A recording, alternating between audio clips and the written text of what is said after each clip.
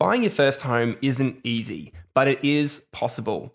And over the next couple of weeks, we're going to talk about home ownership, how to approach it with a winning mindset, the types of support and strategies that you can make use of to help you save for a deposit, and also navigate the big questions like how much do I need to save, or how much should I really borrow?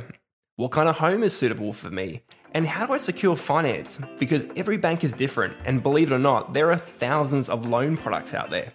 To help answer all these questions, we'll be chatting to mortgage brokers, financial advisors, and buyers advocates. So if that's you, track with us on this journey. It's going to be fun. And now, onto the show. You're listening to Mind Over Money.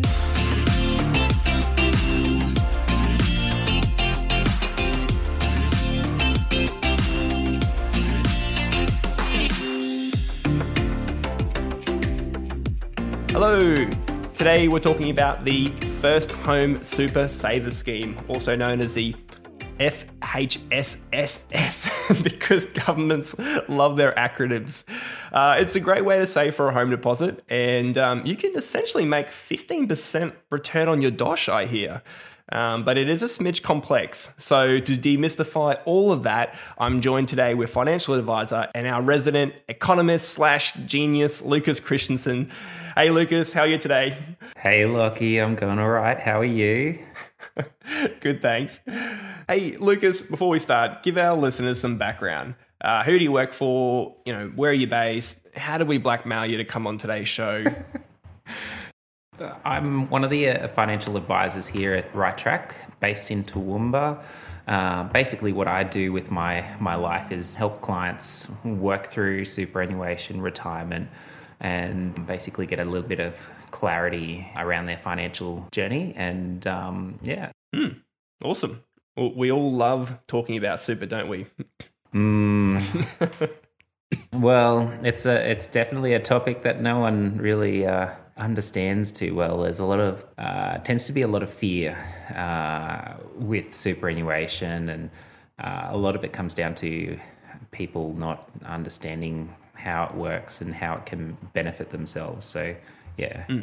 I really love these podcasts that are working towards helping people understand a bit more how to get the most out of super and their entire financial journey. Cool. Love that. Yes, super is a fantastic vehicle. And you're right, there is a lot of fear around it. So the First Home Super Saver Scheme, FHSSS, gosh, that acronym. What the heck is it? I actually used this scheme myself about 2 years ago, I think, with the guidance of my advisor, and I still don't quite understand it. So, walk us through it. What is it in a nutshell? How can we use it to help us save for a deposit? Okay, yeah. So the First Home Saver Super Scheme is a bit of a mouthful to get your head around, but it's a great scheme to help people. Basically, anyone who doesn't own a house or has never owned a house before, to save. It gives you tax benefits to save for a deposit. That's essentially the crux of it. It's a bit of a complicated thing to get your head around, so it's definitely worth getting the help of an advisor to try and work through it all. But if you're in the right situation for it, it's more or less free money towards your house, really. So I've heard that you can basically get 15% return on your money in the form of tax savings. Yeah. It's okay. How does that work? Because that sounds too good to be true. Again, I've done this scheme. I've done it. I know it works. Didn't quite understand it at the time. It sounds like you're laundering money through your super fund. But hey, if the government says it's legal, why not? Yeah, that's right. The government's put their stamp on it, so it's okay to do, really. I mean, I wouldn't encourage it if it didn't have the government seal of approval. So you can put in money, claim a tax deduction for it. Superfund pays 15% tax on that contribution that you put in, and then when you draw the money out, when it comes time to buy the house, the money that you draw out gets taxed at your marginal tax rate, but you get a 30% tax offset to go towards offsetting some of the tax. So you're paying 15% on the way in, you get 30% off on the way out. Right. So if we would assume most people are on around about a 30% tax bracket, that's where you can get that 15% return essentially on your money. Yeah, that's right. That's right. So if your tax rate's 30%, you've paid 15%.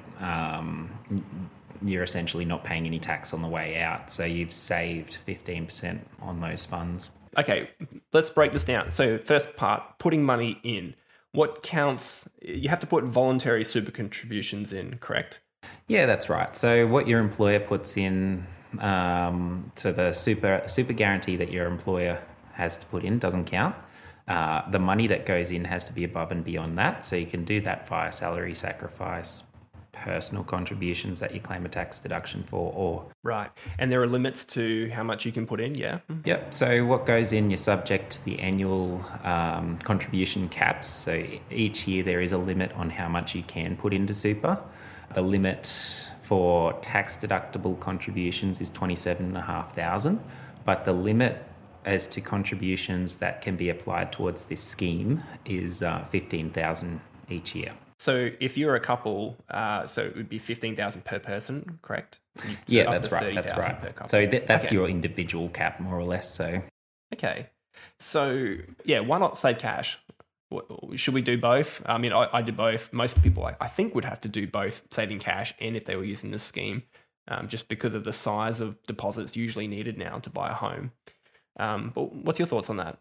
Yeah, that's right. So it's very likely that you will have to use multiple strategies to try and save for a home deposit in this day and age. So using the First Home Saver Super scheme, you do have the ability there to take advantage of those tax concessions, which you don't have just by saving the funds in cash. Putting the money into super, what you can take out, the government sort of guarantees a fixed interest rate. So they'll let you pull out what the money that you've put in that's eligible for the scheme, plus a fixed earnings rate, which I think is about 4% at the moment, which is more than what you can get on savings accounts and term deposits. So it's definitely worth it from that perspective. And the cap now is at 1st of July this year is 50,000. So you can have a little bit more in there. Probably still not what you need to use as a deposit to buy a house in any major city, but it's definitely a helping hand. Yeah, I think the other part of this, why it works in tandem with saving, is because you're putting part of your money aside where you can't touch it. You can't go out and spend it. So it's a great strategy to have in conjunction with also saving cash, and you've got those tax benefits. So when it comes time to withdrawing the contributions, like what's that process there? How, do you talk to the ATO first or the super company first? Like how does the formula work for determining how much money you can get back out? Yeah, so the first thing you want to do is apply to the ATO, which you can do via your MyGov, to get a determination, which will basically tell you what the ATO has calculated you can withdraw. Reason why this is the thing that you want to do first is because it needs to be done before you've signed a contract. If you've already signed a contract on a place you absolutely love, then you can't use the money towards that. Gotcha. So get the determination letter first through the ATO, MyGov, and then you can go off and sign a contract. Yeah, that's right. So the formula would be the money contributed plus the investment return, which you said was about 4% at the moment, the government's saying, minus the tax, correct? Yeah, that's right. That's right. So it'll be whatever money you've contributed up to the limit of, the limit is 15 grand a year that the ATO will let you apply towards the cap. Mm-hmm. So it's however many years you've been saving for this 15 grand a year limit plus investment earnings that via the calculated rates. And then when you apply to withdraw it, they'll withhold some tax, which you'll have to put in your tax return, pay a little bit of tax on, but you do get that 30% tax offset. So the general process is you apply for this determination and then you apply to your super fund separately. The super fund can take up to 2 weeks, 14 days to actually process the release amount once they've received that determination. Okay, so a couple of steps, but not too complex. Put money aside, stick within the caps, and then when you go to buy a home, get the determination letter first, then take the money out, then go sign a contract. You can actually talk to the super company straight away, right, after that, and then go to get the funds released? Or do you need the contract signed and then you can release the funds? No. So you can, you do need to work to a bit of a timeline. So you can get the money out as soon as you've received that determination, but you do have a time limit of 12 months in which to sign a contract If your contract isn't signed in that 12 months, you either have to put the money back into super, or you have to pay tax charges 20%, an extra 20% on the funds to keep it outside of super. Right, gotcha. So it's important to get the timing right, because if you miss that window, you haven't got your contract signed within the right time frame, you can only use this scheme once. So it's a use it or lose it. Yeah, basically. So the 20% that the government charges you at the end if you don't put the money back in is basically them turning around and saying, okay, well, this tax benefit that we've given to you during the time that you've been saving your money, we want it back. Yeah. But 12 months seems like a pretty reasonable time frame. When you get to that point where you think you're ready to buy the home, you take the money out, you've got 12 months now, go search that home, plus any other money you saved towards your deposit. Cool. Yeah, 12 months, it depends on the market you're looking in, and also whether or not another deciding factor could be if you're buying vacant land to build on. I've heard lately that building times are blown out, so... Apply caution. Yeah, basically. You want to be serious before you actually start. Otherwise, that window can close quite quickly. Yeah, okay. Good point. So is this something worth doing on your own, or do you recommend partnering with someone like an advisor? No, I would definitely recommend seeking some professional guidance in the matter, someone who can actually work through the steps and make sure that you're able to keep on those targets. I would definitely recommend at least talking to an advisor, even if it's to basically determine whether you're eligible for the scheme before you go down the track of starting to put money in. Anyone who's owned a property or had an interest in a property previously is not eligible, but then there are slim situations where it might be someone who you might be eligible and you might not think you are. So it's definitely worth talking to someone just to get a bit of advice around the matter. I definitely think overall the benefits outweigh any possible loopholes. And I'd definitely look into it and start thinking about how best to save that money and get that money into super to help save for that deposit. Yeah, so it's helping you stick to the plan of saving for that first home, and giving you that little perk of that tax benefit along the way, which I think definitely goes that extra mile to help you get there. That's the sound of me rubbing my hands. Free money. We all love free money. We all love schemes that can help us save tax. That's your past life coming out, Lucas, as an accountant. Yeah, that's right. Anything to save a bit of tax, really. Okay, so to wrap up, today's action step would be to consider the First Home Super Saver Scheme and see if you're eligible for it, and talk to someone about it to really understand the ins and outs. There are some rules. It's a little bit complex, but overall it's a great scheme that can potentially help you save for a home deposit.